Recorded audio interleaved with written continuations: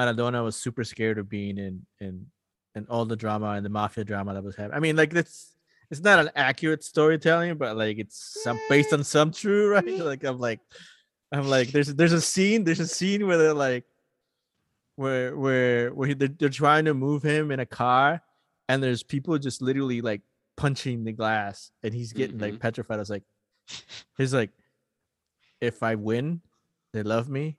If I lose, they'll kill me. There was no way that the Napoli front office people paid for them. Maybe they paid for like a third of that salary, but 2/3 of that salary was all mafia. The beginning scene of this episode totally goes into that. Like, there's this guy, there's the president of the club that walks into this big, huge bank, and it looks like it's, an Italian bank with all the big, it's looking grandioso, and they're like, you can't afford to pay him, and like he's sitting at a round table, and they're like, and he's like, why do you always get into these predicaments? We will figure it out. Go.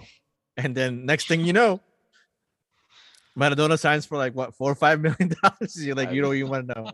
Yep, exactly.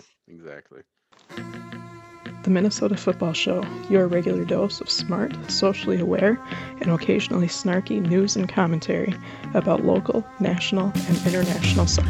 The Minnesota Football Show co-hosts are Bridget McDowell and Sheila Regan. Produced and co-hosted by Rodrigo Sanchez Chavarria and Eric Silva Brenner. You can follow the Minnesota Football Show at MN Football Show on your social media platform of choice. Subscribe to and rate the Minnesota Football Show on iTunes. Welcome to another edition of the Minnesota Football Show. My name is Rodrigo Sanchez Chavarria. I am one of your co-hosts with my other co-hosts here present, Eric Silber Beneman and Bridget McDowell. How you guys doing? Yeah, I'm going to pass on that one. I'll go to Bridget. Been a rough one.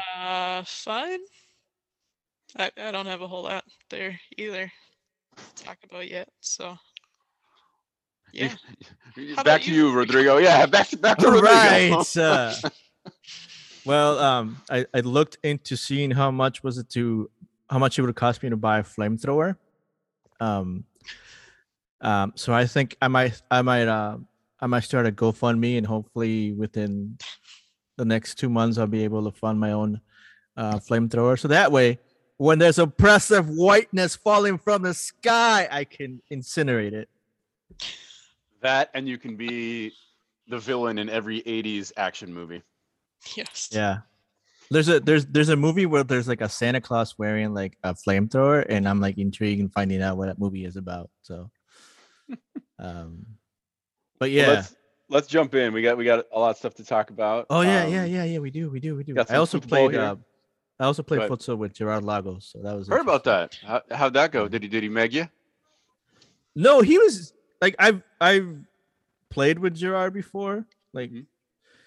And he's, I mean, the magic in his feet are still there. How the freaking he can dribble through people, but yeah, he likes setting people up, or at least that's what he's determined to do nowadays, But he had this one like pass from one end to the other, where like he used the outside of his foot to chip it, and the ball you could see it spinning in slow motion, kind of like one of those slow motion windows. I was like, is that going in or is that going to someone's head? Boom, head.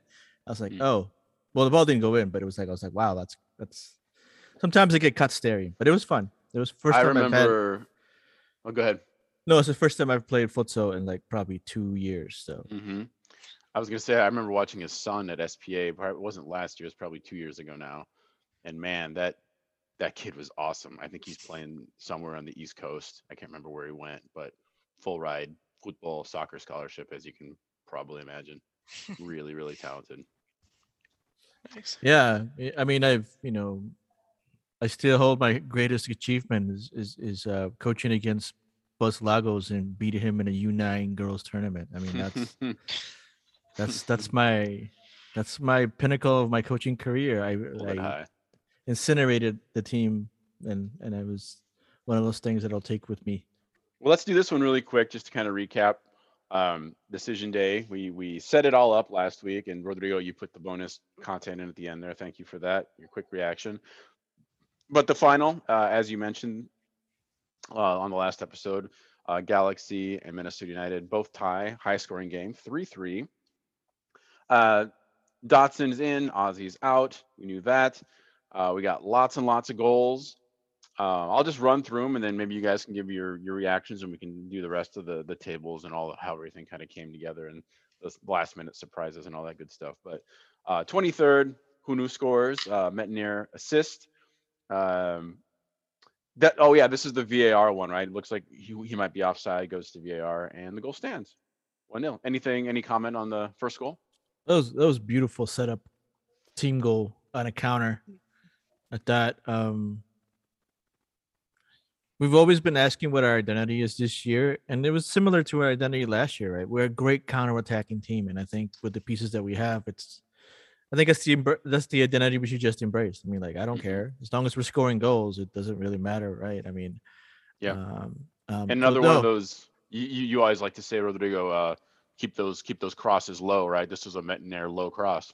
Yeah, it was a low. It was perfect pass. I mean, the back heel, Reynoso's back heel to a running, which inspired me to just do a bunch of back heels when I was playing futsal. Believe me, I'm still. Ask me if I can walk, and I'll tell you how I'm feeling. So, but no, I mean, it was great. And then Unu had the understanding that he needed to go wider in order not to be offside. And I think it was Araujo, right? Was it or who was the defender? Don't remember. Yeah, Araujo. Yeah, he was beat. He knew he was beat, and so he just stopped running, hoping that he would make it the offside trap work. And unfortunately for him, it didn't. But this was Unu's best goal of the season. I think. High praise. I think that was his best goal at all overall. Like, all the other balls have been like inside the 6 or close to the 6, nothing too great. But this one was out wide. He had to drag out, and then he still had to chip the goalie enough to be able to get that ball in the back of the net. I thought it was a well taken shot. I think he did a great job. And that's 7 goals, right? I mean, 7 goals. So. Yeah. So, I mean, I think there's a website out there that I forget because I heard it on the broadcast. The website that kind of gives you your goal expected per chances you get, and like Unu is supposed to be at 10 goals, but we know how much the Post loves Unu. So, I think if a couple of those go his way, we easily could be talking about 10 goals, and it's a different conversation at 10 goals than it is at 7. So, Bridget, anything to add? I'd agree with that. It was exactly, I think it was what everyone expected to see from him, and to watch it all come together, not just him, but having the entire midfield kind of do what they needed to do to make that counter work. Yeah. I remember, again, I just got mostly highlights from this, but it seemed like the first half an hour, 40 minutes or so, like Minnesota really had LA on their heels, which is not what I expected. Not what I expected at all. That's a good segue. Oh, please. No, I was just saying the high press is something that Heath likes to do, specifically the first half hour. Oh, it's great when it works. It sucks when it fails, but it's great when it works. Well, I mean, it's just you need to have the right personnel out there to have that happen, and right. When you can do it, but also know that if you commit to a full press, you're also going to commit to open gaps. So, Well, let's go to 35th.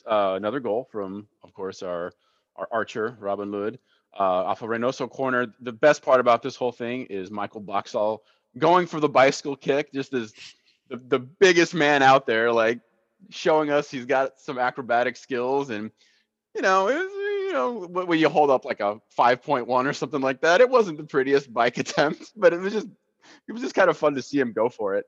And it's interesting because it kind of takes the attention of a couple of defenders, certainly takes the attention of the keeper.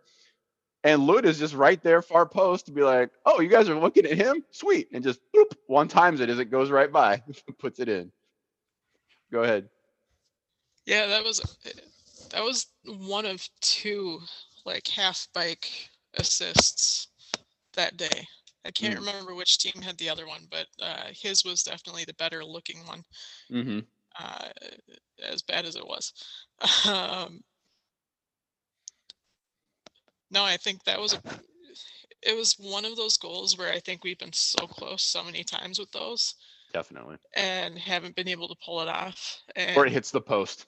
Right. Yeah. And most of the season, they're kind of hesitant to take those because they haven't worked this entire time. But he just goes for it. Like, okay, why not? Yeah. And it's perfect. Great goal. Really great goal. Let's go to the 47th clip right before halftime. 2-0 is the scariest lead in football. That's how it goes, right? So the 47th minute, maybe seconds before the whistle blows, Leggett gets one back. It's Chicharito getting everybody's attention as he does. Gasper definitely not having a Pedro day, just completely gets his coverage blown. Not the first time too. He had a rough one in this match here, but this is the one where he just he leaves him wide open. I think Leggett just like acres and acres of space. Chicharito gets it to him and sneaks it by Miller, and we go to the half. 2-1 Minnesota, or 1-2, I suppose, if it's the home team first. Thoughts on that one? Rough way to go into halftime. It is, but it's not unnatural. I mean, it's happened to us before. I mean, you take a look at the LA Galaxy team that's, pushed, and Chicharito's found his groove. So I just don't. I knew it was coming. Like, you could totally tell that they were getting the momentum back, and I thought if anything, it was going to be that more than anything. So, but yeah, I mean, 2-1, you're still winning. So. Indeed. Anything to add, Bridget? Keep it moving. No. Keep it moving. There he is. Rodrigo was giving us the non-video. We couldn't see his lovely face. So here is Chicharito in the 52nd, right after halftime. I don't know how to say this in Spanish, but it's a Portuguese last name. It's Araújo, and they say Arajo, I think, which hurts my ears. Anyway, he gets the cross. Gasper once again gets smoked, and Chicharito was right there for the header, if I'm not mistaken. This one was the header, right? Yes. Yeah. I believe so. So there you go. Didn't take long. They're now tied 2-2, and I don't know about you guys, but I was sweating. I was listening to just the broadcast, and I was like, here we go.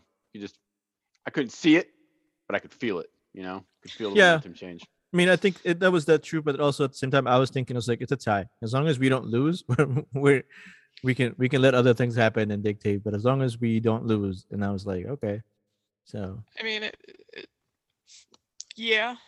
I mean, obviously, a point was all we needed going in, and that's what they knew. To see Heath settle so easily for that once those LA goals started going in, to just continue to play like, yeah, we just need a point. Like, let's just kind of try to hang on to this. And we've seen this before. We've seen this movie before, which is what freaked me out. And I mean, we're watching Gasper whiff on everything, not making like no defensive subs. Like, he puts in Adi again. Yep. Like, you're just broadcasting that you're perfectly okay with one point. Yeah. And on the other side, they're making those changes on the fly because they know that they need a goal. And I mean, that's how we play every time. Yes, 100%. Well, 62nd minute, we get mad lucky off of the aforementioned Arajo. This one was, I honestly couldn't believe what I was seeing when I saw the replay. I mean, so it's another one of these really fast breaks, high press, Reynoso to Fragapane, and then Hunu was making that cross back in. I'm just going to keep calling him Araújo, but he's there.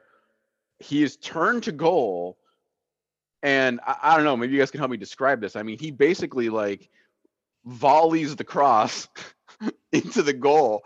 I mean, kind of an epic own goal. Like, obviously it was an accident, but it was so direct. It almost looked like he did it on purpose. I mean, it was a, how do you want to describe it? It was a very strong own goal, I guess is what I'm trying to say. I have my own theories. Please. I think As it Araujo? Or how do you pronounce it? That's how we do it. Araujo. But I mean, Araujo. Yeah, it feels better, but they say Araujo, so whatever. Araujo. I like that better. I like making that the ooh sound. It's just so, I just like doing. Anyways, I think he has a gambling problem.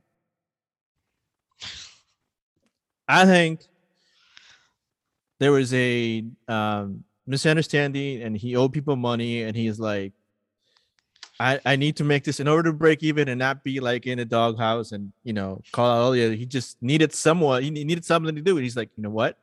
I'm gonna pretend to pass it to my keeper and actually shoot. This is like MJN on stuff happening right now.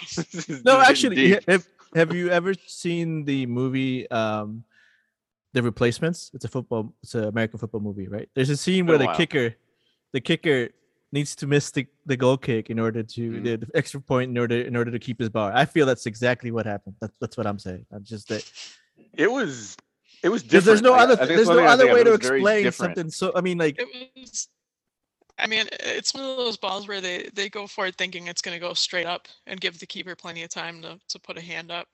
But he's so far away from goal and just puts way too much power on it, and you see him just watch it go off of his foot like, crap, that's not where that was supposed to go. He's expecting to look up, and no, it's going straight behind him, and poor Bond is standing there. Come on, man. Yeah. If you haven't seen it, listeners, it's definitely worth going back to look at that highlight, because you just don't see many own goals like that with a certain level of, I want to say confidence, but it just, I don't know, strong own goal. Down a little bit and watch all the guys standing around him going, really? Yeah, exactly. So, I mean, with that, that's 3-2 at this point, feeling pretty good. And then 75th minute, Chicharito does Chicharito things, like you mentioned, Rodrigo. Gets in there. I think I don't know if he goes after Gasper again, but he burns a couple of people. Gets a shot off, calls for the handball. As he's calling for the handball, the ball volleys right back to him, and he just lashes it one more time, and that one goes past Miller. Hard to watch. I just, I don't want to say Miller is, 200% at fault, but like, if you commit, like what I've always seen is like, if you commit to going out to get the ball, you commit to going out and get the ball regardless of what it is. And his hesitation to judging the distance to go get the ball in that last goal was just, it just created all the space that was needed at that point. And I feel bad because Dotson literally was in the way, and he turned. If he would have turned literally like half an inch more, the ball would have gone off him and maybe would have gone out.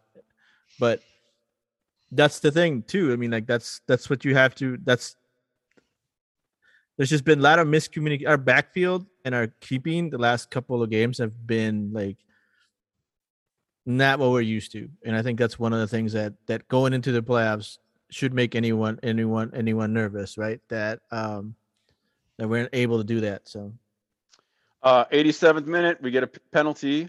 Fragapane gets taken down, pretty clear, and this is where a lot of it was a handball. It was a handball. It was a handball. Thank you. That's what he had the ball on the, I think, left side, in your 6-yard box, and he just saw that either he shoots it. If the defender wouldn't intervene, that would have been in the back of the net. Got it. It's just a powerful shot. So the interesting point here, though, it was a PK, and we just assumed Reynoso is probably going to take the PK. Why don't you take it from there? Because this is where like Loon's social media was like flipping out. Go ahead. PKs are literally Reynoso's job. For some reason, and Heath was asked about it after the game, and he said, "Yeah, I don't know why the decision was made for Fraga to take the PK." And he said that they were going to have some words about that, investigate how that came to be. But anyway, no one would have cared if it had gone well. He does the whole long run-up stutter step thing, slow shot, right off the post. barely dings the post. And then he laughs about it. Rodrigo's probably got another. You've got another conspiracy theory, don't you? Oh well, no. Actually, I have some really interesting trivia. Oh, okay. This year, the Minnesota United, our Loons, have had 3 PK opportunities. Mm-hmm. They've only scored on 1. Mm-hmm. The last one. They're the second one, because the last one was Fragapane. Sorry, the number 2 is what I meant. Yeah. Mm-hmm. Yeah. And all 3 of those PK takers were Argentinian. Oh, it's true. All those 3 PK takers it's a lot of mate. have connections to Boca. Yeah. If you ask a River Plate fan, and I asked Monty, who produces the show for Jimmy Conrad, and he's good friends with who's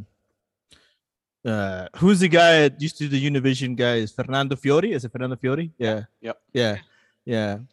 He's a River Plate fan, just like Monty, and we always make fun of each other. And he goes, well, he told me, he's like, well, that's why 2 of them. Because all the Boca guys. Because they're Boca PK takers. That's funny. That is funny. There you go. There's a trivia you can use now, and some sort of like drunken fest if you get into one, or just like want to stump someone for lots of money. That's what you got to do. And of course, the one that was scored was a Panenka. Yes. We're 100% on Panenkas. That's what we are. 100% on Panenkas. There were 6 minutes of stoppage time in this one, you guys, and I was getting really nervous because I know Tyler Miller had to make a couple really big saves. I mean, conceivably LA could have pulled it off in that stoppage time, but we're kind of lucky. Thankfully, they kind of forgot how to shoot again for the last few minutes. Well said. So they pull it off. Well, ish. They tie 3-3, but as you said earlier. One of you said earlier, that's really all they needed. Let's and then the drama of decision day played out. Yes, that's where I was gonna go. Let's pause on this. We'll do West in a sec.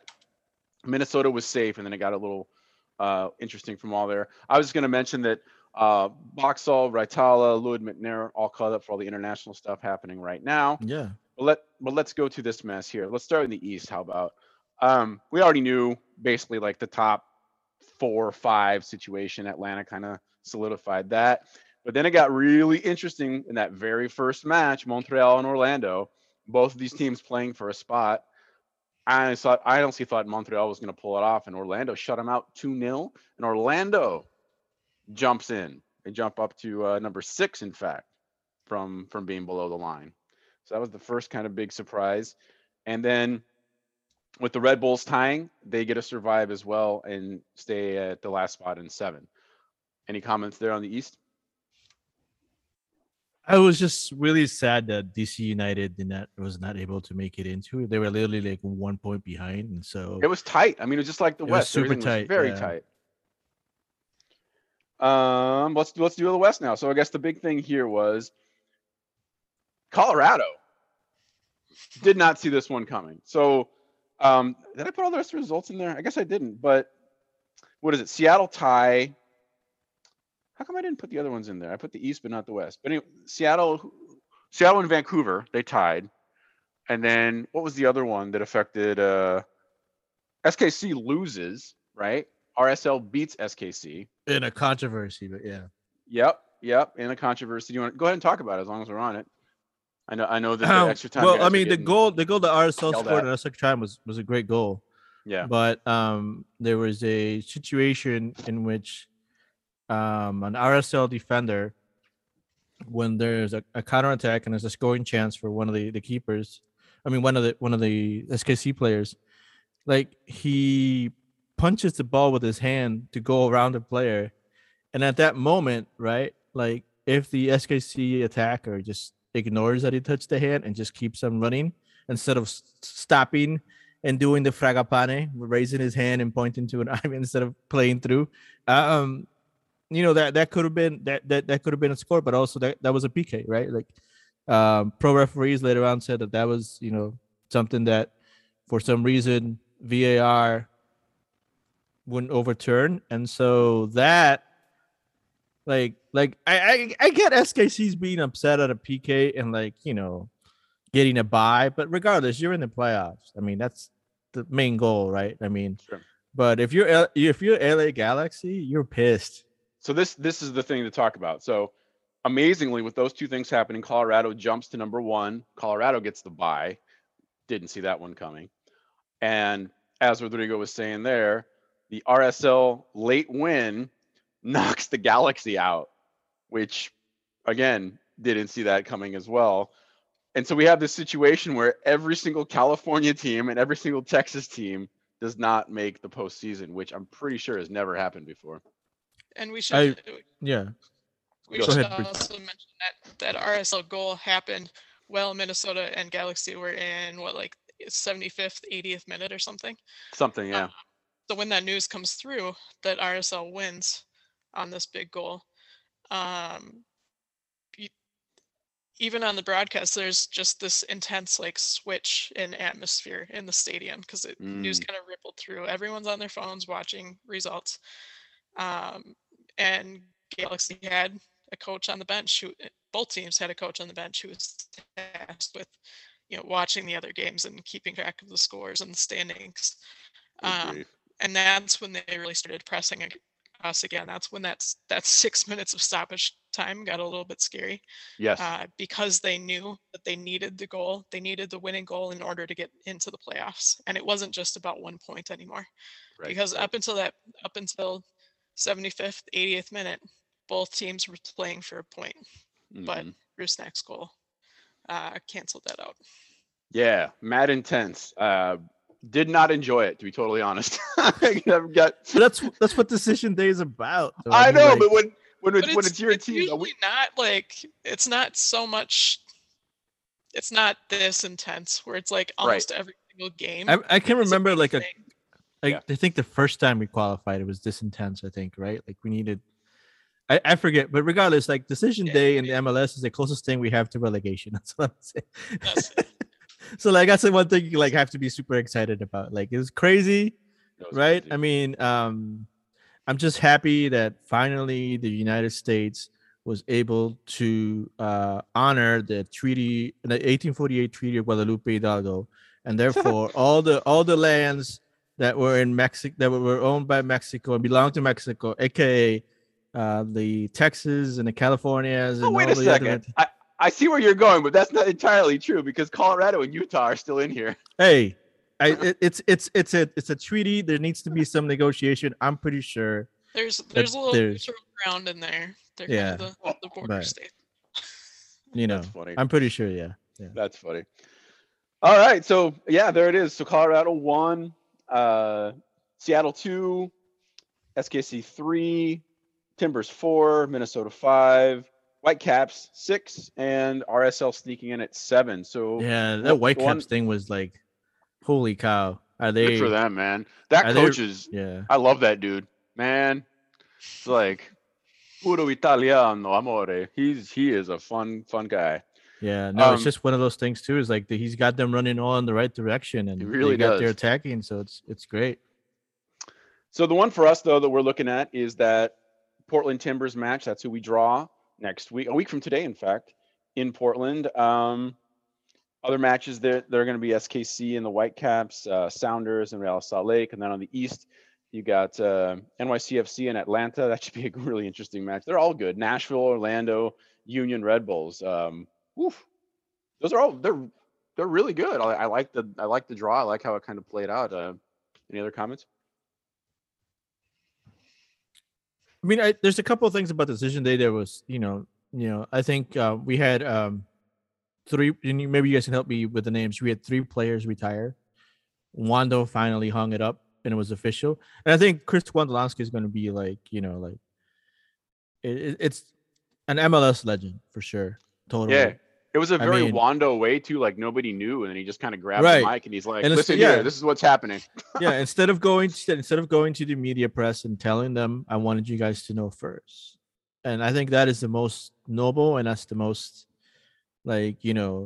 awesome thing I've seen, to be able to retire in front of your fans. Because when he was suspended, you remember a couple of years ago when he was suspended, he's in the cheering section with his shirt off, with it up. That's the dedication and love that he brings to this league and to his team, and the fact that he was able to score on his last game as an MLS player, it's a big send off. I mean, I think carries that's the record. He carries that record with him. Most goals. And then you had one of the which Higuain brother retired. I forget which one is it. Is it Gonzalo? I think so. I can't remember now. Probably. Yeah. Yeah, and then and then who else is it from SKC or Beasley from Beasley. He was SKC, now Austin. Mm-hmm. Yeah, so we had three retirements, and I think that's Wando's next chapter's already been announced. Like 48 hours later, they made him special assistant to the president of the Quakes. Oh wow! Or it might not have been the president. One of the hotshots in the sporting office. Look, if there's anyone that deserves the community outreach position, it's freaking Wando. So just give him the community outreach position. I mean, there's no one on Twitter questioning that appointment whatsoever. They're like, "Oh, good, yep, that's cool. Exactly where he should." Sweet, yeah. Good for him. Well, let me ask you guys about next Sunday, the 21st. This will probably happen after we record. Maybe we can do a little slide something in like we did last week with Rodrigo with a reaction once we're done. But how we feel about Portland? I believe it's 5:30 Eastern, right? So 4:30 our time, or is it 3:30 our time? You guys know? 4:30 our time. If it's 5:30 Eastern, yeah, 4:30 our time. How we feeling? Portland. Sometimes most of the time we play them pretty well, but having them at home, I mean, who knows? I honestly don't know where to land on it. I mean, I feel we can be successful, and I also feel that we can blow it. Like we don't know which team's gonna show up. Our consistency has never been consistent, so we're not a consistent team. So like I don't know. I mean, like with Ozzy back, I think that helps. I feel kind of bad for Dotson because like he just hasn't shown up when he needs to show up and be that midfielder, like attacking, or like, it hasn't worked out for him the second half of the season. So I don't know. I'm hopefully that the playoffs will be a spot for him to shine or that, but like we'll see. I mean, it depends what are we looking for. We start with this 4-2-3-1. Like we really have to be like our defense really has to be well in sync to absorb all the counter pressure that Portland is so well known for, right? And they have all. I mean, first, Asprilla has been now. Like I don't like him, but like he's a force to reckon with. Not only do they have the Chilean, he's hot. He's on fire. So that's the thing. So that's what we gotta be able to do that. Like we have to be disciplined, and if we're not, then it's gonna be a wide open game, or it's gonna be like a real close game. Either one of those. And it's gonna be interesting in terms of minute management and tactics, considering 4 loons currently out on international duty. They will all be back. Mm-hmm.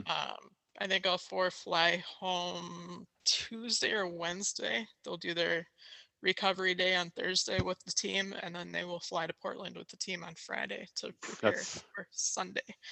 Oof. So yeah, it's gonna be a lot. I mean, Portland, I believe, has a few guys doing the same thing. Mm-hmm. They're doing charter flights, so they don't have to worry about the whole quarantine period in between matches with this tight schedule. And then if you get through this one, it's an even closer match next up. But I mean, I don't really see Heath changing a whole lot, other than probably Ozzy going in to start. Yeah. I mean, maybe we get. Like they've been running hot, and they're all gonna have to show up 100% and make it work. Maybe the halftime show is just Chara and Ozzy put on MMA gloves, and there are 10 guys make an octagon and they just go at it. Wait, you've forgotten about the Chara Fragapane octagon match? Oh, that's true. Yeah, I'll take it back. Let's put him in. Yeah, that's good. Thank you. It's going to be really interesting because we don't know. Like, I don't know. Like that environment's gonna. I had forgotten about that. That's gonna change the environment atmosphere just a little bit. Whew. All right. Well, Hey, we'll see but what there's happens. Drama. 275 fans flying out. for Saw that. game. Yeah. oh yeah, Good let's talk on the about that. good on the Like, team and good on the supporters for kind of. yeah, It is it seemed like it kind of Southwest, started right? like on Sun Country. It seemed like it Oh. started like a joke, and the Sun Country's like, yeah, let's do this. Well, it wasn't. I mean, it wasn't a joke. It was fans like begging the team to do this because they've done it in the past. I mean, Right. usually I mean, the USAC final, there was a Yeah, charter yeah. flight to Atlanta sponsored Mhm. by the team. And just like a month ago, they announced their partnership with Sun Country Air, like an actual partnership rather than them just Right. topping on charter flights to avoid Does that COVID. mean if you're a season ticket holder that you get a discount at Sun Country? Because that'd be great. It's. Uh, I don't think it's because you're a season ticket holder. Doesn't It's matter. like- Make it happen. It's a I package mean, though. maybe that'll come into the 2022 because when you announce a partnership like that in the last month of the season, that stuff doesn't happen. But Well, hopefully we'll they have did- something. I would prefer a better gift from Sun Country and the digital gifting this year than anything that Minnesota United put out you this don't want a pair year. of socks No. or So a do I sticker. need to talk about my feet? No, I don't want people to talk about my feet. You can choose a sticker. I chose the blanket because we can always have blankets. I didn't I even didn't pick one. I kept forgetting about Same. it. Same. Yeah, but it's going to be crazy, and it's basically everyone is doing the under 24-hour trip like some of us did last season before the COVID shutdown happened. That was the last Loons away trip. And it's a fun place to do it. I mean, it's going to be a little bit different. They do have a mask mandate. They do have a vaccine and or test mandate. And then of course there's boycotting the FO in protest of the NWSL stuff that we have talked about here. So Yep. Thank you. I have that next. it's going to be a big opportunity for Minnesota fans to really link up with Portland fans and get together on some of those aspects. And I'm sure it'll be absolutely crazy for 90 minutes, and then they'll be back in it together again afterwards. The departing flight, I believe, moved back a couple hours. So they'll have plenty of time to go across the street to the bar and just enjoy the moment. So Hell yeah. There's always been a lot of solidarity and camaraderie between the Portland supporters, the Timbers Army, Definitely. and the Dark Clouds. So that's a long history there. And Yeah. yeah. I mean, that's on my I'm- bucket list to do eventually, is to go to Portland for a game so I can do a double dipping and schedule it with a Timbers and a Thorns game just to be able to experience that. But no, yeah, I mean, it's I think it's going to be fun in the aspect of like it's going to be crazy, and it's the playoffs. And as much as Heath likes to plan around it, I think like everyone, the one objective is to win and play the next one. So hopefully, they'll be. It won't be as crazy as we see in other games where people are playing 90 minutes without getting any kind of rest, because that's not going to work. Besides this match, that obviously is the one we're most cued into. On the West or on the East, is there another matchup that you're just really, really drooling over? You're just like, oh, I can't wait for X.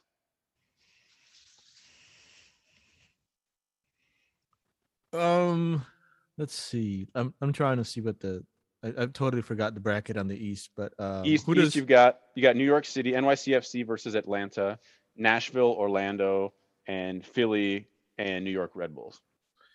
I think I on Sunday we have I want to see that Atlanta NYCFC. I think Tati won Golden Boot, I believe, right? I mean, Yep. So that's just going to be a game where like you'll see, right? And I mean, and I'm happy for Atlanta in some sort of sense, because like with their new coach, it's become more apparent of like Barco's finally showed up and being the Barco that he needs to be and that we all knew he could be, right? And he's taking that upon himself, and that's great. And so that's always fun to be able to see when a young player, like a real young player, steps up and do that and makes the management really, really makes him seem like a good decision to hire him. But it took a couple of years. It took a couple of years to finally be able to see that. I think that's great. I think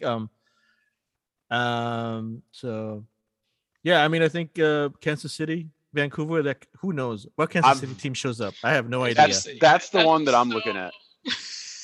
Well, and it'll be interesting to see with 2 weeks off what that does for Vancouver, like that we're just like smoking hot on fire, ready to go. If it helps or hinders them, right? Which Vancouver team is going to show up? Yeah, that's the one where I'm just like, give me chaos, just let it rain, let chaos reign. And Seattle Salt Lake is going to be Rui Diaz, Sophie Rusnak. There's good stuff for sure. There's good stuff. It's all I mean. I mean, and you also have what is it? The Canadian Championship, right? Between Montreal and Toronto. That's Sunday. Oh, I didn't even think about that one. Yeah, sure. So that's also playing that day. But of course, that's like no one's gonna watch that. That's like I mean, the United States is not gonna watch that because nobody has it. I think you have to probably pay for that kind of thing. But I mean, that's. Well, let's transition quickly to later today. NWSL is going into semifinals. I should talk about quarterfinals first. Red Stars 1-0 over Gotham, and Washington Spirit 1-0 over North Carolina Courage with a very, very late last-minute extra time.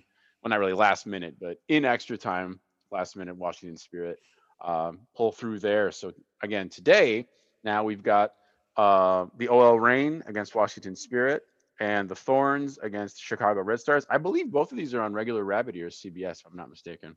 I think so. I mean, I think it starts like within the next half hour or so. That's what I'm gonna use my afternoon is switching back between these two games just because. Yeah, who do you like, Rodrigo? I know besides the Thorns. I know you guys are Thorns. I think all drama and terrible things aside, I know that's the team that kind of. I mean, I think it's This season has been really interesting. I mean, I'm a Rapinoe fan. I think OL Reign has some good parts, but I also like the Spirit in a sense, right? And so like, I think all of them all together, I think it's going to be really entertaining. Like the Spirits have always, have found a way to be competitive, and I think that's it. I wouldn't write them off. I mean, I think the favorites, it's the Reign, but I think Washington can upset Pico, and they clash in my two, NWSL teams. The Chicago Red Stars and the Portland Thorns, two of the best kids that there is out there. And I'm like, I mean, no Mallory Pugh because that's a positive COVID protocols, right? So, but I don't know if they're not happy with that decision at the moment. But that changes the game status. So people aren't happy with her decision not to get vaccinated, I believe. Mm-hmm. Yep. This is the part where I just sigh. Mm-hmm. Yeah, Portland's stacked team. I mean, there's also no. Who announced? Never mind. Let's just move on. I'll come back to me. But a great segue to take a break, and we'll do no Crystal done. Sorry, there it is. There, you got it. You got it. That's it. All right, we'll be back break with time. Internationals.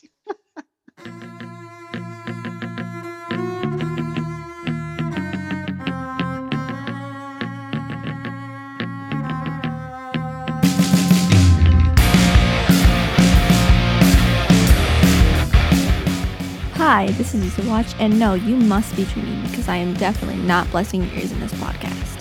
Anyways, back to the Minnesota Football Show.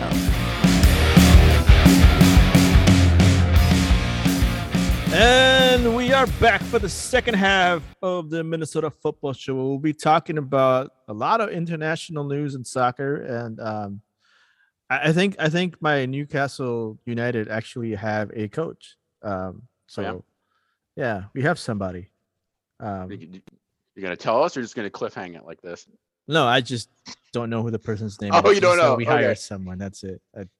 That's how involved in depth into it right now with the EPL right now. Breaking news. There's a coach. Yeah. Well, speaking of EPL, I don't think Bridget wants to talk much about this one. West Ham, Liverpool. Bridget, what happened? Blowing bubbles. 3-2. West Ham. The bubbles. I don't know what those are about, but that was kind of the highlight of the game. Mm-hmm. So, yeah. I guess we can pin some of that on Goleiro Brasileiro Becker with the own goal like right away as soon as the match started. Ouch. Yep. But yeah, kind of came back 3-2 final, and I did not realize West Ham were doing as well as they are. They actually jumped Liverpool to 3rd place in the table. Wow, look at that. No comment. We're just like, I don't know what you're talking about. All I gotta say, this is where Zeller would be like, now they didn't even play. That's Yep. That's just the FIFA 22 score. That's just yeah. It was just one of those EA Sports. It was one of those EA Sports games. That's what it was. Yeah. Mm-hmm. No, I mean, I just like to report that my Newcastle United is no longer at the bottom of the table. There you go. Yay for you. Let's talk about Neymar and Marilia Mendonça. I guess for those that don't know, she was I liken this to Selena in a lot of ways. There's a lot of parallels to Selena. She was a very young, up-and-coming música sertaneja singer, which is like the big folkloric music of my region, my family's region there in Goiás. She was actually from Goiânia, where I have lots of family. Breaking nationally, breaking internationally, and she was kind of doing like the T Swift thing, where she wasn't just the música sertaneja. By the way, it's kind of like the Tejano country kind of version of what Brazil does down there. It's very similar to norteño, Tejano. There's a lot of accordion. There's usually a dupla, so you have a baritone and a tenor voice singing. Not a lot of women. Very sexist, very misogynistic. Just I don't like it musically for a number of reasons, but add that aspect in that other side as well, and I really don't like it. It is not my thing. I recognize the importance of it to my people, to my family, and to the region or whatever, but you'll never ever catch me being like, oh, let's put on this sertanejo artist. This will be good. No, it's not gonna happen.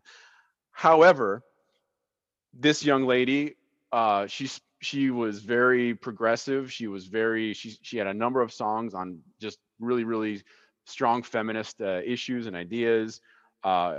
Equality, first of all, women's rights. She had a really big song that was a big hit about basically treating sex workers with dignity. It was called the the Outro Lado da Calçada, I think it was. I got to remember. Or some. Anyway, it's the other side of the street is what it translated as. The lyrics are really good. They're really good. This is all set up to say that she was tragically taken earlier in the week. She died in a plane crash, 26 years old again. And I know Selena was murdered, unfortunately, but in terms of like their musical styles and their trajectories and just the impact they were having nationally, and then just being taken away so tragically and so young, like I was trying to explain to people like who she was, and she was kind of like the closest parallel that I can think of. And so anyway, Neymar scores a goal against Bordeaux for PSG, lifts up the shirt, and he's got the Seré Eterno Fã Rainha for Marilia Mendonça. And they were actually friends. Like they knew each other. They partied together. He sang with her, did like karaoke stuff. Like they actually had a real friendship and knew each other personally. So I knew he was legitimately shaken up and messed up by the tragedy. So is that why he decided to take his anger out on the referee that was refereeing the Colombia-Brazil game? I didn't get to see it, but we'll go there in a second. Maybe possible, but I would encourage people, like for listeners and for you co-hosts as well. Her, as is the case. I mean, it sucks in a respect. Like a really talented artist tragically dies, and then like the popularity just goes through the roof. You know, that's sadly how these things work. But like her music broke Spotify basically over the past week, because everybody's like trying to catch up and see who she was. And granted, again, because of what I already said, I'm not a huge fan. I knew a few of her songs. I went back to and listened to some of the discography, and there is, I was bringing in the Taylor Swift thing. There are a lot of crossovery kind of things that she does that the music definitely does not sound as what I want to say, traditional música sertaneja. It's got a little more poppy, sometimes even rock feel. She was a big hip hop fan too, which I did not realize. And I posted this video of her doing a Racionais tune, which is one of my favorite Brazilian hip hop groups. It's like kind of like the Run DMC of Brazil, like they've been going since the early 80s. And I mean, she has flow. Like, you see this country bumpkin from Goiânia, from Goiás, just like throwing down, following the whole thing of a Racionais tune. I did not expect that from her. That's awesome. So anyway, yeah, I know it's a lot, but it was a really big deal in Brazilian and South American media and everything as it's kind of taken over the cycle there. So anyway, it was nice to see a what do you call it, a moment of honor and remembrance through Neymar. Yep. And there's video of him and her doing I think they were doing a karaoke song. They weren't even doing one of her songs together. It's pretty sweet. It's just a sweet video. Formiga, also on the Brazil tip, she has officially retired. Seleção legend, 40 something. Oh, I mean, look at this photo. She looks amazing for however old she is. Just ridiculous shape. Yeah, they're playing. I can't remember who they played in Manaus, but at this point, I think it's official that she is done. Legend. Totally. I'm going to miss watching Formiga on the field. I'll tell you that much. Which then, adds on to the speculation. What is Marta going to do? Yep. Same generation there. Formiga, though, I think still like 5 or 6 years older, actually, than Marta. And this was the jersey that I was trying to find for my little girl when we were down there a couple years ago and did not succeed. Wait, you need a Formiga jersey? Say that again? You need a Formiga jersey for your... Do you have one? Kiddo? I can probably find one. Because I can find one. We looked in Santa Catarina, we looked in Goiás, we looked in São Paulo. Granted, the São Paulo one was just the airport, but we still did. Yeah. I'll ask my mom because she's scheduled to visit us again. So, right on.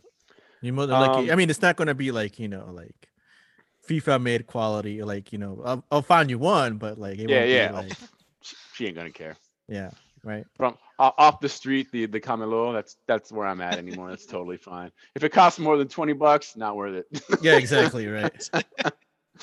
It's Mikey, like Mike. It's fine. It's Adidu. That's right. Adidu. Yep.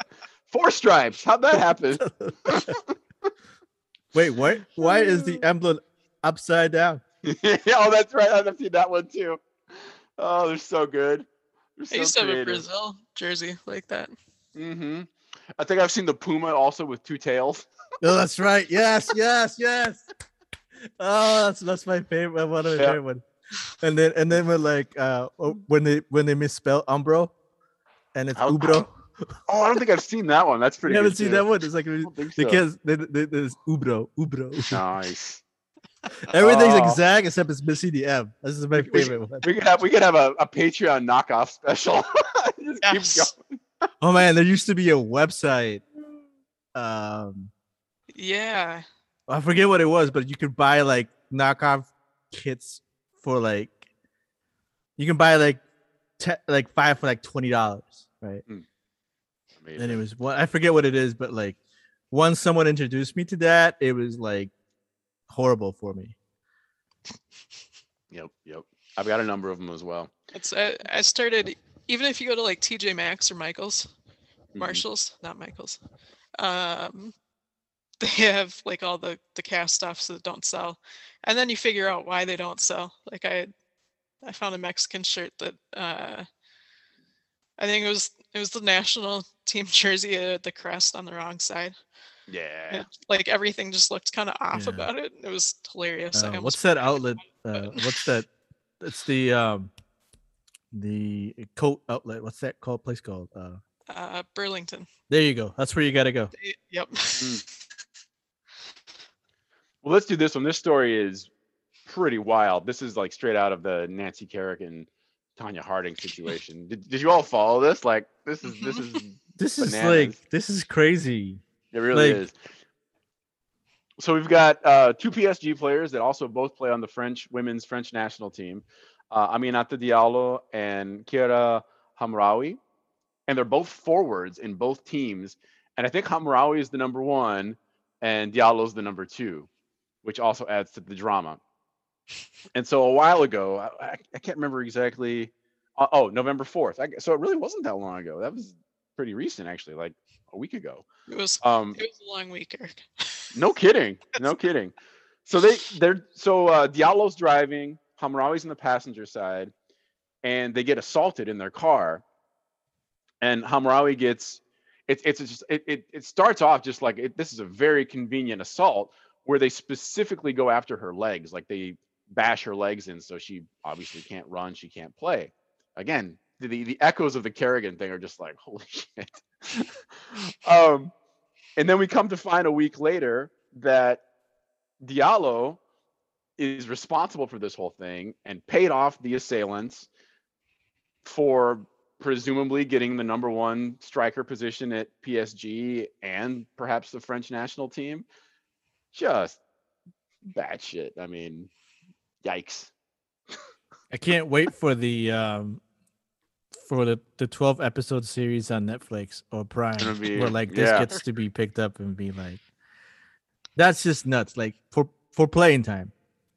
Like this is done for playing time. I was like, wow. I'm like, well, if it's that crowded, get traded. Go to Barca, right? Mm-hmm. I wonder. I mean, these players are obviously younger than all 3 of us. I wonder if they even know about the Kerrigan-Harding situation. Probably not. Probably not, right? Yeah, unless they watched the movie. I don't know that. Yeah, if they had seen the movie or if they had. Uh-oh. We lost Bridget. We'll get her back. It's just crazy, though. I mean, like, you actually thought this out. And I mean, I haven't seen any of the details at all. Have you, Eric? I mean, just what we've got. That I think we're just kind of starting to get into the full investigation on everything. Yeah. But just the fact that huge detail dropped is a lot. Sorry, Bridget, go ahead. We lost you for a sec. You were saying? I don't remember. So if they'd seen the film, exactly. if they even knew about the Kerrigan-Harding case was the here's my thing. Like, if I'm going to plan this out, I'm gonna make sure I'm not near where it happens, right? I mean, that's the first logical thing, right? You know, like, no, I'm gonna drive the car, and then you're gonna beat this person up and not even touch me at all, Like if I'm gonna drive the vehicle that someone's gonna get beat up. I'm paying someone to beat me up too. So that at least that way it don't look like I planned the whole thing. Like there's some planning. I've watched Netflix drama series and action films where and read enough comic books to know how it's supposed to go down. I mean. So listeners, if Rodrigo is not around and something happens and he comments on it, you should immediately be suspicious. Is kind of what we're learning here. Well, let's jump to. I only put this in here because it's getting tight in both Brasileiro and Serie B. Obviously, Serie B is where I'm paying a little bit more attention. Goiás actually knocked off the leader of Serie B, Curitiba, on Wednesday. 2-1 victory, big win.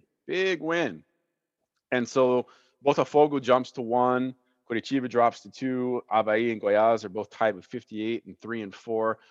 And the rest of the table from there is very tight. You've got another team, CRB at 57, CSA at 56, Guarani at 56.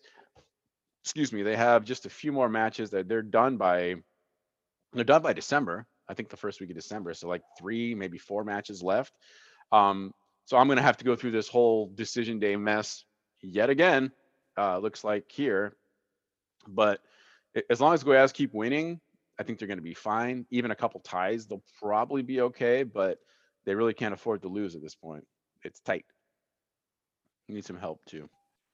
Yeah, I mean, it's 6 points between top and fourth place. That's a big thing. So I don't know. I think you know, I mean, I'm hoping they pull it. It'd be great to see Botafogo and Goiás play in the Premier League again. Yeah, want to get them back. Definitely.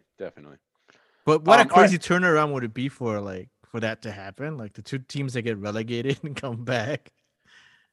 I mean, it's cool. I mean, and in some respect, I think it's kind of cool that they were able to get it together that quickly. So I would love to see it.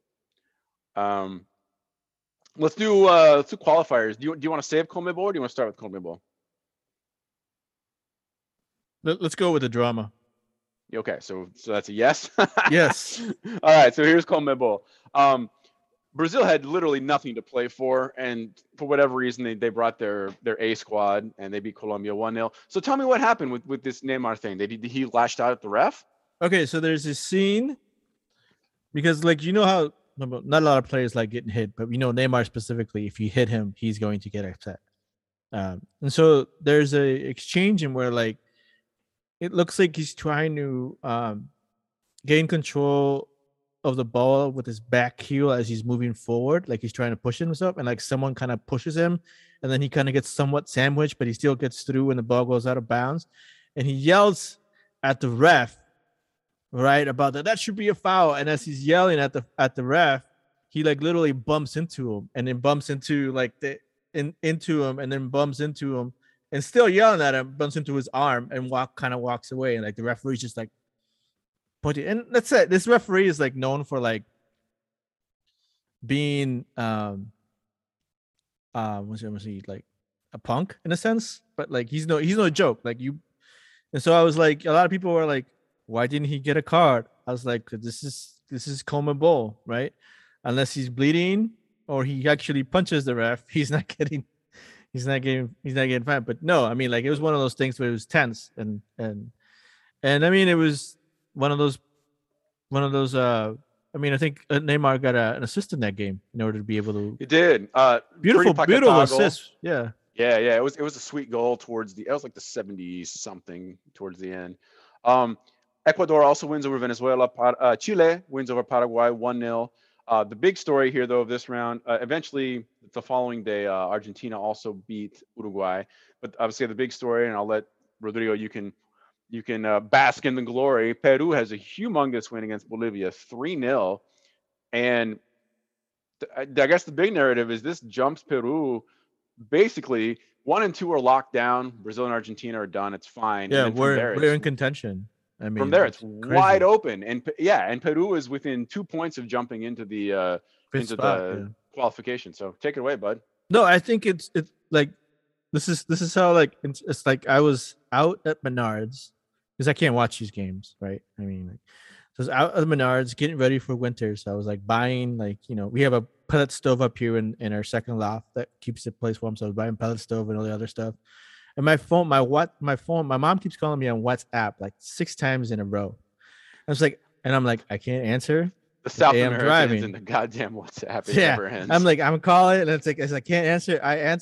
I answer, and I'm gonna get charged international fees. And I was like, I can't answer. I was like, I tell my mom, like, I can't talk right now. I'm driving, right?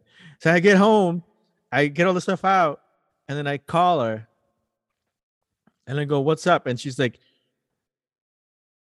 "Peru won 3-0, and we played beautifully." And I was like, "Wait, what? We won? We beat Bolivia?" I was like, "Yeah, 3-0." I was like, and so then I'm like.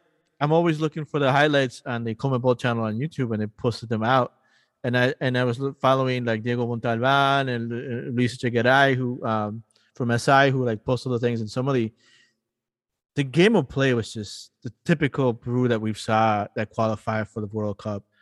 And oh my gosh, any Lapadula goals are just one of my favorite things to cheer for. The man in the people call it man in the iron mask because he fractured his face, but this man plays Division II Italian leagues. Someone needs to snatch this guy up. Like it's true. Like MLS, you need he comes to the MLS, he's totally gonna be like competing for wherever he goes, he's gonna change the team. Like he's that kind of a guy. And I think as a Sporting Club, we get promoted. Let's bring him in.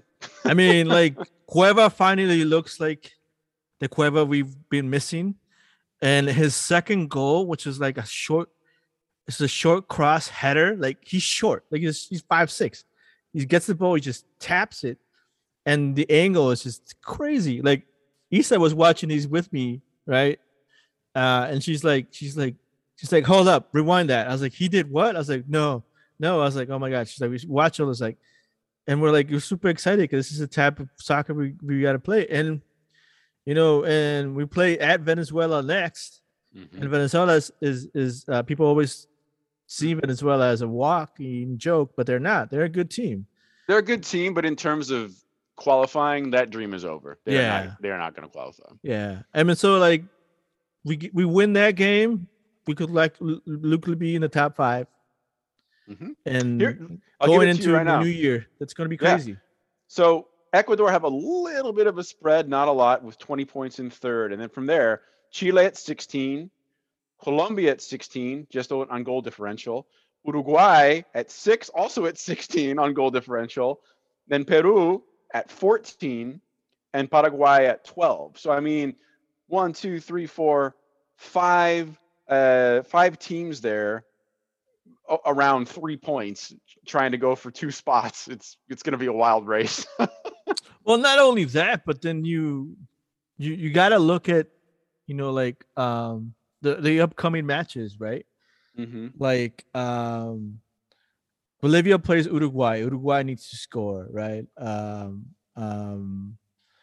Then Venezuela plays Bolivia. That's just go win. Chile needs to beat Bolivia in February. It's just like there's lots of things. Bolivia is still not fully like in, but like if you look at Peru right now, Peru plays Venezuela on November 16th. They have to win that game, then they're in it. But then they play Colombia, they play Ecuador, they play Uruguay. Mm-hmm. And then that's it. And honestly, Brazil could give them a lot of help because Brazil's got Ecuador, Paraguay, and Chile. Right. The thing that I liked about the schedule is that we're not playing the big giants towards the end of the of the qualifying round. So we're done with Argentina. We're done with Brazil. Everything's attainable. And Uruguay is going to be a tough match. So is Colombia, and so is Ecuador. But we've played these teams before in Copa America. We played them before. And if you're riding a hot hand, if you're riding something that's working, it's going to be something. And then you look at who else. Look at Paraguay. Paraguay, for example, they got Colombia, they got Uruguay, they have Brazil, and they have Ecuador, and then they play Peru. I mean, that's tough. Like whenever you have to play Brazil, that's unless you can tie, it's a big deal. At some point, I would imagine that Chite is gonna start bringing in an A plus B or just a B and even C squad because like they're done. They've qualified. And unless it's always a orgullo to win the whole thing, and they're undefeated right now, so it'd be pretty fun if they kept that. But at the same time, is Neymar and like Paquetá and like some of these big guys, are they gonna get when it comes between like crunch time in Champions League and playing a match that really doesn't matter, they're not going to come. Right, but I mean, like the talent pool for Brazil has always been deep. So yeah, but what my point is though, if it's a B or C squad that ends up going up against, say, like your Paraguay or whatever, then you're going to have a real battle. Yeah, but then like you look at Chile, right? Chile has also like an interesting schedule, but Chile plays Ecuador, then they play Argentina, and then they play Brazil. And then they finished with Uruguay. So that's going to be that's a tough schedule. Yeah, it's going to be sitting in fourth right now, I think, right? They're sitting in fourth, I think, right now. Chile, correct. Yep. So that would be really interesting. It's going to be fun. Things are starting to move on the other side as well. I'm not going to go through all the Asian Confederation matches, but what's in terms of clarity and the dust settling, Saudi Arabia and Iran are essentially in. And we'll kind of go from there. Japan, kind of surprisingly, is struggling. They are in a third place playoff position right now, but I wouldn't be surprised if that changes in the near future. Just because it's, it'd be weird to have a World Cup and not have Japan around. And on the African side, I think the big surprise, and they actually won today as well, is Mali, looking really good. So Mali is in. Algeria likely have it as well, and South Africa are the 3 teams that are, I'm going to say like 80%. There's still a few matches to play. things can obviously happen, but there's point spreads and the way their groups are kind of coming together. Those three are pretty well locked in. We can do some UEFA ones as well, some kind of predictions and the way things are. Ireland and Portugal played. They tied 0-0. That essentially got Portugal through again with points, even with a tie. But Rodrigo, tell me about this photo. I put a photo here in the notes. We have. I don't even know the Irish player's name, but I just called it Ronaldo versus Irish Karma. What do you see there? I see that someone's been watching the MLS and is a fan of SKC. I think Team Melia has had some effect on the worldwide stage. It's kind of the setup for a choke slam, right? Yep. All ball.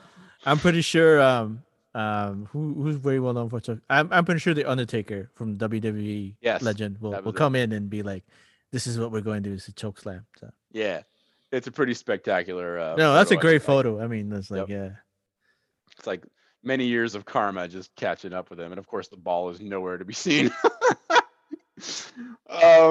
What else? We don't have to go through all these as well. I think the takeaway through that round, Portugal most likely in. Unsurprisingly, Germany also through. Germany put up a touchdown and a field goal, 9-0 against poor little Liechtenstein. The big surprise though here in that group, that is Group J, North Macedonia, and we'll talk about them in a second, but they're in a position to actually move through, which would be pretty incredible. Denmark also won. They have a bunch of points too. They are likely through. England, no surprise, they beat up on Andorra, or Albania rather, 5-0. They are likely through. And I'll just jump to what's going on right now. I didn't get the final, but North Macedonia was playing today. I suppose I can pick it up. And they were winning. Let me see here. Yeah, they beat Iceland 3-1. So the probability of North Macedonia actually getting through is high, which is, that was a team that we were very interested in. We were, if you remember, like, I don't know, 4 or 5 months ago, we were getting all these different facts and learning about the nation. And at this point, they might be in. Other ones to match currently going, or to watch rather, that are currently going on today: Portugal and Serbia, both with a bunch of points and both likely through. That's 1 and 2 in their group, and Spain and Sweden also 1 and 2 in their group, and most likely in. It's still a little early. They got a number more matches, but point spreads are kind of telling the story there. All right, Rodrigo, let's do CONCACAF fever, CONCACAF madness. Let's start with the one that everybody's already been talking about, 2-0, U.S. over Mexico, 2-0. Huge win, big boost of confidence. Oh, man. In a rivalry that's, so far this year, including now, it's going all the U.S.'s way, which feels strange, just not accustomed to that. Yeah, and I think the argument has always been that in those previous 2 other matches in which they've met for like championship stuff, for hardware, like Mexico looked like a better team overall, and the United States was able to finish up on their chances, right? Mm-hmm. And I think in this situation, it's a little bit of the same, except for the second half, the USA totally dominated. Yeah, and that's what I kind of got. 0-0 halftime. Mexico had lots of opportunities in that first half. Right. Walker Zimmerman coming up big. I mean, it was I think Walker had a great game. Stefan had a great game, and that was a gut call because he had some pretty big saves there in that first half. And I think I still don't understand what Yellen does on this team, but like, regardless, you need someone to run fast and take up yellow cards apparently. But I mean, Wea was amazing. Musa was amazing. Like every time Musa got the ball. Speaking of running fast, those two. Right, Aronson. I mean, Pepe didn't have the amazing game that we've seen him have in previous game, but this is also a Mexican squad that's, veteran Mexican squad. They're not going to let him do, but he was able to take advantage of setting people up and trying to do things. And I think that's fine for an 18-year-old to get that kind of experience and do that. Definitely. But I mean, I Tyler Adams just made some mistakes in the beginning, but I also think that Tyler Adams also it was the one person they knew that they wanted to pressure. Mm-hmm. And one of the funny things is watching watching Mexico try to play out the back and how well that worked out for them for that one series that they tried to do. And they were like, nope, we're going back to the old way. But it's just one of those things. Like they knew that the U.S. was going to press and they were going to counter on that press. And I think the midfield became really important in that matter, right? And I think that's going to be extremely important for the next match in Jamaica. But I mean, it was a well-earned win. I mean, the whole Pulisic thing that comes in and literally Let's scores. talk about it. Super sub. There was debate whether he was going to start or super sub, and that's what it was. He came in like the 60 something, I don't remember, but almost immediately, like 4 minutes later, gets the header. Puts it in. Tim Ware with the 30,000 step over and then boom, speed to cross. Yeah, well right deserved. To a falling Pulisic. I mean, Ware was huge. Yes, he had a hell of a game. So, and that was great. I mean, I think that was awesome. And then there it is. And then the man in the mirror shirt that everyone's talking about. I mean, I didn't know the reference until today. I listened to Extra Time. I was like, oh, I see it now. I get it. Memo Ochoa said some not really very kind things apparently, but now he has to eat crow. So whatever. Yeah. Talk about McKinney too. From what I understand, didn't have a really great first half and not really a really good second half either. No. He showed up and scored the second goal. Well, I mean, the second goal was a combination on top of the box, creating chaos at the top of the box, and then the ball went off one of the defenders' legs. Yeah, kind of a garbage and it just goal. Fell in his place. But no, I mean, he put it away. That's it. That's all that matters, right? Yep. Weston's been having like a hard season, a hard qualifying, right? He's been up, he's been down, but now I think he wants to focus and do that, and that's what you need him to do, right? And I think that's the way it is. And this group of young kids are now have the confidence in them that they can actually play a competitive game. It was just a competitive game. Tell me about. I watched this game on TUDN, and oh my god, the reason I watched the Mexico versus comentaristas afterwards, oh my god, it was like watching a telenovela. The climax of a telenovela. It was like. One guy went on a 15-minute rant to how like Tata needs to be fired. Other persons are like coming in. They get in Hugo Sanchez. They get in Javier. It was like all it's like chef's kiss. Exactly. I was laughing the whole time, and I'm like, you know what Tata is doing right now? I was like, the only people that is freaking out are the Mexican folk. That's it. Yeah. Tata doesn't. To him, it's just a game he lost. You know. Tell me about the red card. I'm not sure what happened there. Double yellow. Yeah, it was a double yellow. Is that what it was? Got it. Mm-hmm. So, what's dude's name? That defender. I can't think of his name right now. Help me. Is it Robinson? Yeah.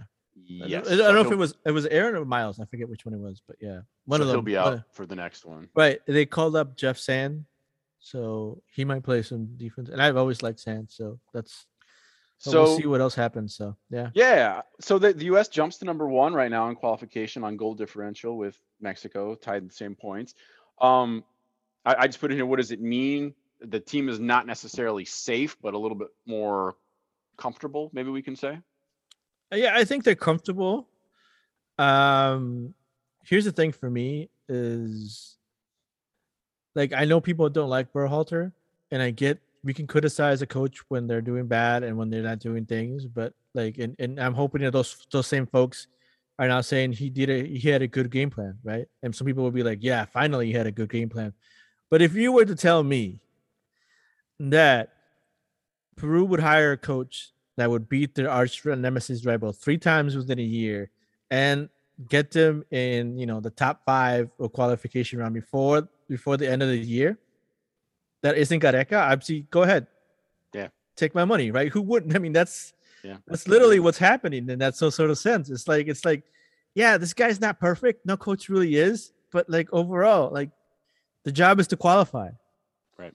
I mean, it's not like you get a bye if you take first place, right? I mean, you just you got to qualify. Other matches, El Salvador and Jamaica tie 1-1. Canada gets the big win 1-0 over Costa Rica. And the one I really want to highlight is this Honduras-Panama thing. I was talking with our mutual friend, Mr. Umar, today. He's very excited. Panama were down 2-0 at the halftime. Yeah, that was crazy. Storming back, 3 unanswered goals to win this thing 3-2 and basically keep themselves alive in that 4th place playoff spot. Yeah, so I mean, huge win for Panama to stay relevant because this whole thing completely changes if they lose that game. So what was I going to say? So Tuesday, you already mentioned it. U.S. goes to Jamaica. Probably a pretty comfortable win. Even if they tie, that's fine. I think the one to watch, though, is going to be Canada hosting Mexico, and probably it's going to be freezing. Depending if you're a Celsius or Fahrenheit guy. Right? Yes, it's going to be freezing. If you're Celsius, it's below 0. If you're Fahrenheit guys, it's going to be cold still. Yeah, it might still be below in Fahrenheit too.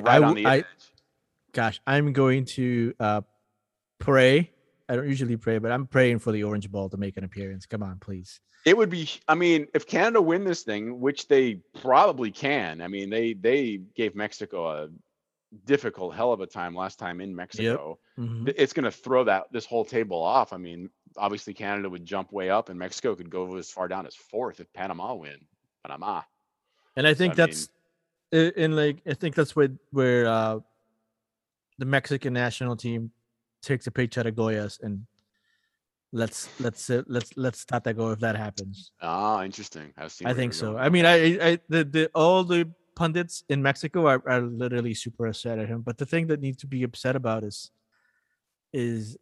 truly be upset is that there seems to be no sense of urgency from this team. Right? It's like no tienen ganas. Like the second half, the passes were way off.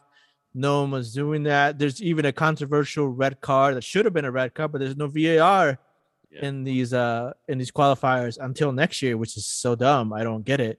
Right? I mean, and that's it. I mean, like that's all you have to go on. Like if they lose to Canada, there's going to be some big switches coming out. Oh, their fullbacks have to be just paranoid as hell right now, thinking about Tejan and exactly. They've got to be so scared because they've done it. Yeah, because it already happened before. They're just like, we got to do this again in freezing temperature. It's going to be a fun one. That's going to be a really that's going to be the match. To watch. Mm-hmm. Yeah. Yep. That's all I got, my man. Let's watch some NWSL. See what happens. All right. We got the old Patreon up as well. If you want to support what we're doing here, patreon.com/MNFootballShow. Bridget had some technical difficulties, but on her behalf, I will say thank you for listening, and thanks to her and Rodrigo. Always thank you for your contributions as well. Please stay safe, listeners. There's still a pandemic out there. I don't want to get into it. It's been a rough week, but just remember that it's still real and it's still on, and protect yourselves. Get vaccinated, do all that stuff. All right, everyone. Talk to you all later. Ciao. See you all. Oh, it's like, what are we gonna do now? It's like we don't have a game for like another. No, just next week. Yeah, just next week. But it'll happen right before we record, so we'll figure it out. We'll figure it out, and then either we'll go after, or we can just slide something in like we did last time. All right. Talk to you guys later. See you all. Have a great weekend. Bye-bye.